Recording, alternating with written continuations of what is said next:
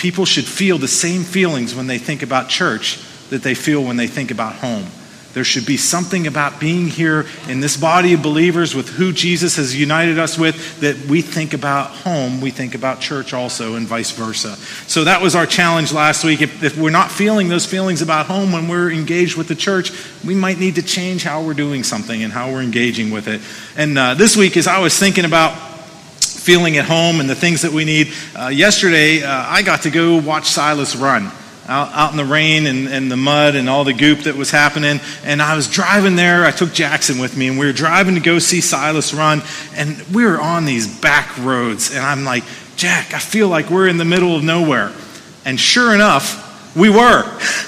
I literally drove past this sign. I'm like, Jackson, I got to stop and take a picture of that. If you can't see it on the picture, there's a street sign that says Middle of Nowhere Road. So I was literally in the middle of nowhere, and I thought, man, I am not anywhere close to my home. There's nothing familiar. It's strange. And I thought, how many people go through life feeling like they're in the middle of nowhere? Even when they're at their house, they have an address, they have a job they go to every day, and they still go through life feeling like I'm in the middle of nowhere. And that is part of our call as the people of God, is to tell them there's a place where you can feel at home, where you don't have to feel like you're in the wilderness. You don't have to feel like you're in the middle of nowhere. You can come home and be with him. So that really struck me yesterday when I saw that sign. So that really is a real place. I drove by it. It's somewhere near the West Virginia line on the way to Bethany College, past Avella High School. I don't even know where we were exactly, but I was in the middle of nowhere. So that's where we were. And last week, we also looked at a couple sayings. We said there's no place like home. Home's where the heart is. And I saw this saying this week that I thought maybe is more relevant to this generation. It says, home is where your Wi-Fi connects automatically. Yeah, that's more relevant to what's going on right now. So home is someplace where we're familiar with. That's the bottom line. We are comfortable there. We have peace there. We're comfortable in our surroundings. And where does this longing for home come from? I think it comes because we were made in the image of God. And although in Scripture it says even the highest heavens can't contain him, although it says that about God, did you know that even God has a home? There is a place that God calls home. And so I think because he has a home, that's in us also, because we're created in his image. There's a longing to be at home and to be somewhere that we call home. And in the Old Testament, there is a scripture that you're probably familiar with. King David famously described God's home like this in Psalm 84. He said, "What a beautiful home, God of the angel armies." If you're more familiar with that verse, you may have a translation that says, "How lovely is your dwelling place, O Lord God Almighty." How many of you have a translation that says something like that, or you're familiar with it?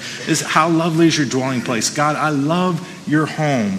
And it goes on, it says, "I've always longed to live in a place like this.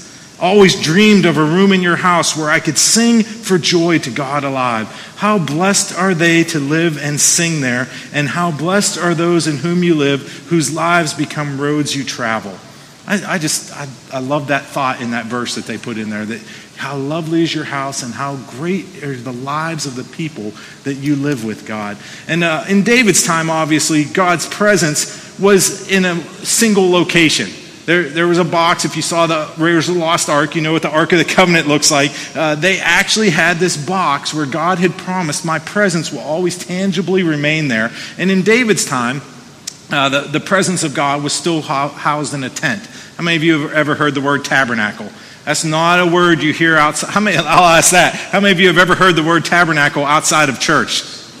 Yeah, no hands in the whole room. Talk about churchy language that we forget sometimes. The word tabernacle was simply what they referred to. It was the tent where they kept the Ark of the Covenant, and God's presence was there. So that was their temple, their version of it. Before it had permanent walls, that was where they went to worship God. And he would come down in a cloud, and they would offer sacrifices there. And David was thinking about that. Isn't it amazing? God at that time didn't have a permanent address. He was living in a tent, and he was able to move from place to place. But David had that picture in his mind, and what was amazing for David is he recognized that the location wasn't what made it God's house. It was God's presence that abided there. And that feeling that David had when he went there and experienced the presence of God and the overwhelming things that happen when we're with him, God recognized David coming to him, and David said, man, this is home. I feel welcome here, and I love your house so much, Lord. There's all kinds of thoughts in Psalms that, David says, I'd rather be a doorkeeper in your house, God, than live 1,000 years away. I'd rather just open the door for people one day in God's house where his presence is, just to be that close to your home, God. And so David said that about the Old Testament version of where God's presence is. It was God's presence that made David long to be there. And even under the Old Covenant, I think David had a taste of what God really wanted to do as far as building a home. Because God had this, in the middle of the law, in the middle of the Old Covenant, God had carved out this relationship with David where David knew God's Spirit. So much so that even under the law there, David, when he sinned, he's like, God, don't take your Spirit away from me. Like this taste of what I've had, of where you want to really call home, don't take that from me. And so David, even under that Old Testament system, he was able to say, man, God, your house is awesome. The place where you dwell, your home is something that creates a longing in me to be at home with you. And then in the New Testament, God shifted addresses. How many of you have moved more than once in the last year? Anybody? We went through a time in our lives where, hey, we had one house we were buying and it was being built and it wasn't done yet. So we did one of those things where you move your stuff into a temporary place and some of your stuff somewhere else. And then in 6 months again, you move somewhere else. It was not pleasant. God changed addresses, just like we would move. We had to move this past year, just in June. After swearing that I would never want to move again, I'm like, hey, we're planted. I don't want to pack my stuff up again. We did it one more time, and we moved in June. And I'm thinking about all these things that happen with a change of address, and you're filling out the card at the post office, and you're getting the mail with the little yellow stickers on it. God changed addresses. When it went from the Old Testament to the New Testament, he actually changed the location of where he lives. Yeah, I hear some of you saying, hallelujah, amen, thank God. How many of you know that was a good deal for us? Plane tickets to Jerusalem are pretty expensive. So if you had to go to that one address that God had, you'd be broke all the time. But God changed addresses, and he actually took up residence in us. Man, what a treasure that is. And so in the New Testament, God's home is described like this. In 1 John 4:15, it says, if anyone acknowledges that Jesus is the Son of God, God lives in him and he in God. Isn't that a great promise? God's permanent address is Steve and Corinne and Chris and Lillian. That's where God dwells now. If you want to know where does God live, you have to look no further than the people beside you that call on his name. He dwells, each one of us. That tent that went everywhere in the wilderness, the tent that David put in Jerusalem, the temple that they ended up building, those had nothing on the glory and the splendor of where God lives now. What an amazing promise that he gave to us. So God moved, and it's interesting. It says not only is his home in us, but it says our home is in him. And that's actually the place that we long for. That's the home that we look for. Am I allowed to share the story that you told me last week, Mom? What you said after service? She's like, which one? I've said several things. I'll tell if you get into it, and if I get into the story, you see my mom like going like that. Like last week after service, I had mentioned last week that my dad passed away 10 years ago now, and Mom came up to me after service, just this whole thing of being at home, and there's no place like home, and she said, what really was the most difficult to deal with after Dad passed was my sense of home was gone. Because I'd made my home with my husband. And everywhere that Dudley was where my dad, everywhere that Dad was, that was Mom's version of home. And so when Dad was taken, home, that piece of home that defined it for her, that comfort and that peace and that stability was gone. And she said the only way that I was able to cope with getting through that situation where my sense of natural home was gone, that Dudley was gone, she says the only way I was able to cope with it is I knew my home has to be in the Lord. And he will never be taken from us. And so like when you're facing a difficult situation, if your definition of home can be stolen from you, then you're on shaky ground. But if you know, man, my home is in the Lord. And my sense of peace, my sense of comfort, my sense of belonging all comes from him, that can never be taken from you. And Mom said that was the only way she was able to process all those emotions and all those feelings when Dad passed away, was I knew that I needed to make sure that my home was in the Lord. And that really, it worked for Mom, and I think it's worked if we would be honest in difficult situations in our lives. That is the thing that really gets us through that. And we need to remember that the prize is the Father. He told Abraham, I'm your shield and your great reward. The prize is the Father. Where did Jesus say he was the only way to? Thank you. He didn't say, I'm the only way to heaven, although he is the only way to heaven. What he said was important was, I'm the way, the truth, and the life. Nobody comes to the Father except through me. Heaven is wherever the Father is. So if you're in the Father, you are experiencing heaven. There's something about that. But he said the prize, what we are after, the goal of our coming home is to be at one with the Father. That's what Jesus said was the true nature of the prize, is when you know me, you get to know the Father. And you have the capacity to experience heaven in that moment because the Father is there. But knowing that we're at home with him, that's what we're really after. And so we need to think about, how do we do that? How do we make our home in the Father? And there may be a lot of different things that we do to accomplish that, spending time with him. And we were doing it this morning when we worship. We're making our home with the Father. We're expanding the place where his presence is. And I think this idea of home and family is a foundation to what God is building in the earth today. There's something about his presence with us and us being with each other, that is the key to what he's after in the earth today. That's what he's building, relationships. In fact, the church is the only thing that Jesus personally promised, I'm going to build this. Come on, please, we need to not get distracted by all these other things that are going on in the earth. And, well, is that important? Should I keep my eye on that? What's going on in this organization over here? The only thing that Jesus himself promised, I'm going to be personally involved in making sure this succeeds, is his church. He said, I'm going to build my church, and I'm going to do it in such a way that even the gates of hell won't stand against it. So what we're doing in this room this morning, what we're doing living our lives together, is pretty important, because Jesus said, this is what I'm building in the earth today.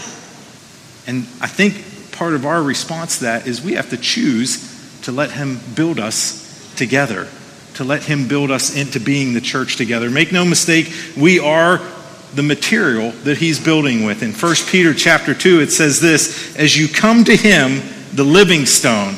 Isn't that a cool title for Jesus? How many of you have ever prayed a prayer and called Jesus the living stone? That's a pretty cool thought right there. Dr. Livingstone, I presume. As you come to him, the living stone, rejected by men, but chosen by God and precious to him, you also, everybody say me also. Me also. You also, like living stones. Jesus, the capital S stone, the living stone, and he calls us living stones also. So he says, you also, like living stones, are being built into a spiritual house to be a holy priesthood, offering spiritual sacrifices acceptable to God through Jesus Christ. Peter calls Jesus the living stone, and he turns around and calls us living stones. I will tell you, we feel at home in the body of Christ, in the church. This ought to be a place where we most feel at home, because that's where we were created to be. He says, you are made out of the same building material as Jesus. He says, the living stone, who is the cornerstone. He's the one that the whole house is built on, but we are the ones that he's joining us together. There is material in you that makes it fit. It feels at home when it's connected to the material in me. And let me, I guess explicitly, I'll put it one other way. The Christ in me was made to be connected to the Christ in you. That's the building material that he's working with. And we are living stones that he's actually placing together in the body of Christ. He is building something in the earth today with us. And choosing to let him build us together creates an atmosphere of home that is attractive to other people. We were made to connect together in that way. I was thinking, I don't know how many Pink Floyd fans we have, but all in all, you're just another brick in the wall. Come on, that really is true, but not in a bad way. Not in a sense of hopelessness or dividing people or keeping people out. But we are being built into a refuge for people to come and find hope, to come and find home, a place where they belong. That's what God is doing when he's building us together. And I thought you could build a wall just by stacking bricks on top of each other. How many of you ever did that when you were kids? You just found some stones or some bricks, you stacked them all up. How sturdy was it when you just stack stuff up on top of each other? Not so much, is it? Somebody can come and push it over. You're trying to hide behind it, and your friend just comes and pushes it over on top of you. How many of you know to be sturdy, those bricks need something to hold them together? There's something, if you are a builder, if you're a brick mason, you know you put mortar between the bricks. It solidifies and holds those bricks together, and you can't knock that wall over. Well, I'll tell you this morning, the Holy Spirit is the mortar that holds us together. We are the bricks that He's putting together in the wall, but if we were just sitting next to each other, if there was no relationship, if the Holy Spirit wasn't there between us to unite us, we could be pushed over very easily. Come on, you see that in the world. I joke about it all the time, but I talk about, hey, we're in this room, we're all different. We're black and white, we're Republicans, we're Democrats, we're all across the spectrum. Any way that you could divide us, we could be categorized. And Jesus unites us. You see places all over the world where it's like, okay, we got these people together to talk about race relations and Democrats and Republicans and all that, and the quickest little thing can come in and divide them. The wall gets pushed over because there's no glue holding it together. And when the Holy Spirit unites us to one another, what's supposed to happen is when those differences are pointed out, we don't separate, we don't run from each other, we figure out how to maintain that bond with each other. The bond of unity and what Jesus is building here in the church is more important than my individual agenda. A few years ago, we had to have some of the stones around the base of the building at the West End campus repointed. How many of you know the phrase repointed? It means that over the years, the mortar and the grout between the stones had started to come out because of the elements. You know, the rain, the sun, all these, the wind blowing against them. The grout got hard, dry, it starts to flake out. If you're not careful, those stones will fall apart. So we had to have a brick mason come in, and he puts new mortar between the cracks and strengthens the wall again. And we had to have that done at the West End, and I think sometimes we need to take stock of doing that in our lives. Over the years, the elements, the things that blow against us, the sun that beats on us, it causes those relationships that we have with each other, the Holy Spirit that's supposed to flow between us, it causes it to get brittle sometimes and starts to erode. And in the natural, do you know that bricks in the natural are inanimate objects, right? I'm just making an analogy here. Bricks are not responsible for checking on the mortar that's between each other. However, living stones are responsible for knowing what's happening in their place in the wall and the relationships that we have with each other. And there are times that we need to take stock of, man, how's my relationship with the person next to me doing? Is it dry and brittle? Has it crumbled away over the years? And I need to let the Holy Spirit come and refresh our relationship. And maybe some of that may involve me going and apologizing to somebody. It may involve me trying to repair a relationship. I don't know what it is for you, but just take stock that sometimes we may need to do that to refresh that bond that's between us. And if we don't have any friends, we need to make some. Because if you're a brick by yourself on the wall, you'll definitely get pushed over. You'll get picked up and thrown through the window or something. But we need to be aware of what's going on around us in those relationships. So we need to work on our relationships because we were created to be built together in a home. And God's home, here's a statement I want you to grab this morning. God's home is me, but God's home is also us. God's home is me, but God's home is us. And I think, in fact, if you want to get right down to it, I think the us He is building is far more glorious than the me He's saved to do it with. Even though the us is made up of a bunch of me's. Man, I'm getting in the weeds here. I hope you're following me. The us is built of a whole bunch of me's, but the us is far more glorious than any of the individual me's. And I think we need to sometimes get that in our perspective is God really does love me. He saved me. He pulled me out of darkness, out of the pit where I was without hope. He saved me, but He saved me for the purpose of making me part of us. That's right. Yes. That's right. And sometimes I need to get that back in my head that, sometimes the me part of it needs to get put down a little bit for the sake of the us part of it. That's a good word, Pastor Chris. Thank you very much. The us, we really each have a part. The me's are invaluable. God wants all the me's together, but He wants the me's together because He's building an us in the world. And the us shows his glory to the world. That's how people see the body of Christ, is when we are together in unity. We talk a lot about being the temple of the Holy Spirit. We said God changed his address to come live in people. 1 Corinthians 3:16 reminds us that. It says, don't you realize that all of you together are the temple of God and the Spirit of God lives in you? If you study out that verse, when it says you in that verse, it is plural. He is addressing the entire church at Corinth. He's saying, you all together are the house that God is building to hold his Spirit. There is something bigger than just us individually. God is building in us corporately. There's something glorious about it. He goes on in that chapter, Paul, if you go back and read that whole chapter, he goes on to tell them it's a dangerous thing to tear apart what God is building. When he's building the church and he's fashioning us together, there are things that tear apart the us that God's trying to build. Well, what are those things, Pastor Chris? I'm glad you asked. The me that he saved still has some parts that don't look exactly like him yet.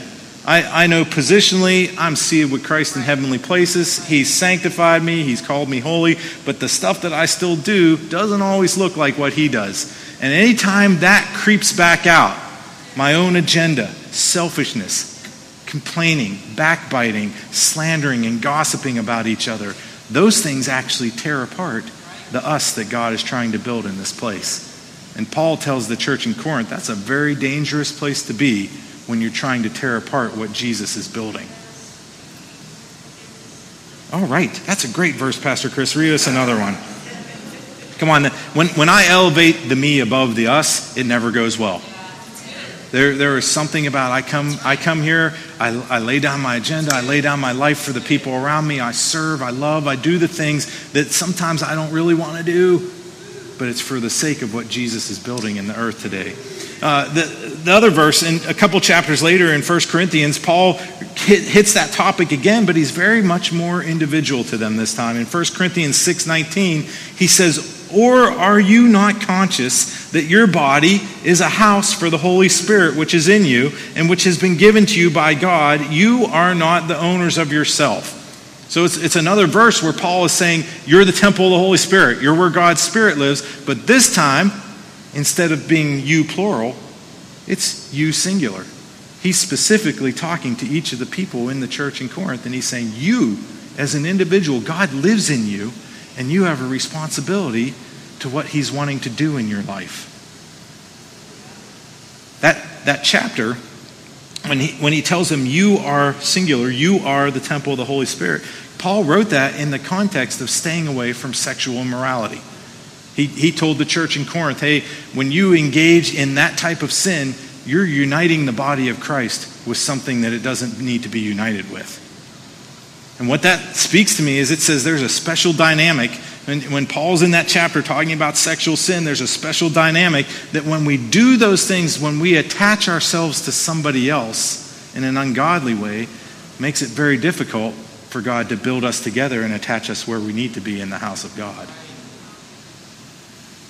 I don't know, I've not thought through maybe all the ramifications of that, but that's what struck me this week. When we attach ourselves somewhere else, it makes it harder to be attached where God wants us to be.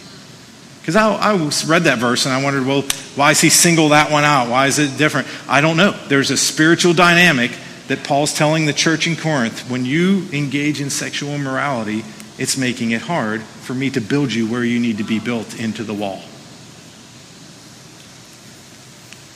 So what's the point of contrasting those two verses? There's a plural you that God's building us together, and there's an individual you where God lives, that he wants us to look more like him. And this is what I think.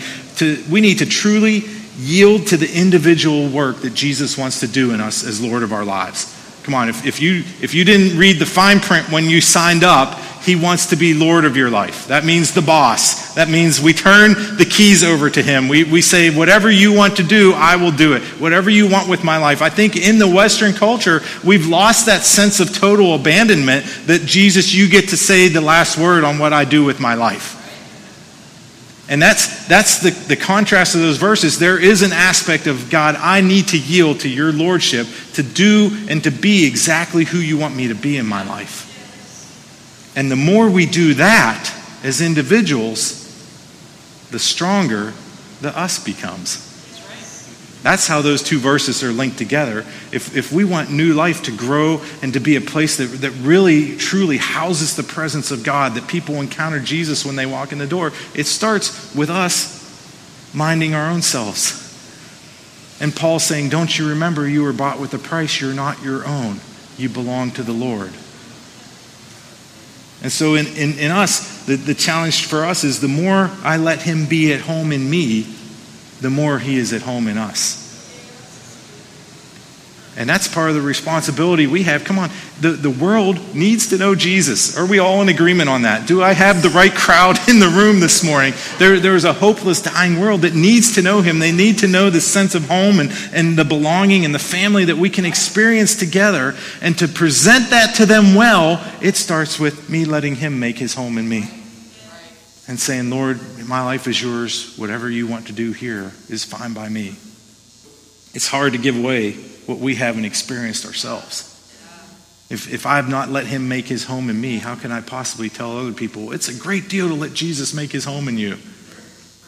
All right. on those happy notes. Isn't it awesome, though, that Jesus cares enough about us to even step on our toes sometimes? Like it's not just fluffing us up and saying, hey, everything. Like he really says, hey, let's grow up a little bit. Let's be the people that he's called us to be together. Let's lay down our individual stuff for the sake of what he's building here together corporately. So an action point for you this week is as we go from this place today and eat some popsicles and celebrate with each other and do those things. The action point this week is I want us to each ask ourselves, where do I intentionally need to let him make himself at home in my life? What part of my life do I need to say, Lord, maybe there's some part of your life that you know, hey, I haven't made him very welcome there. Maybe it's your schedule.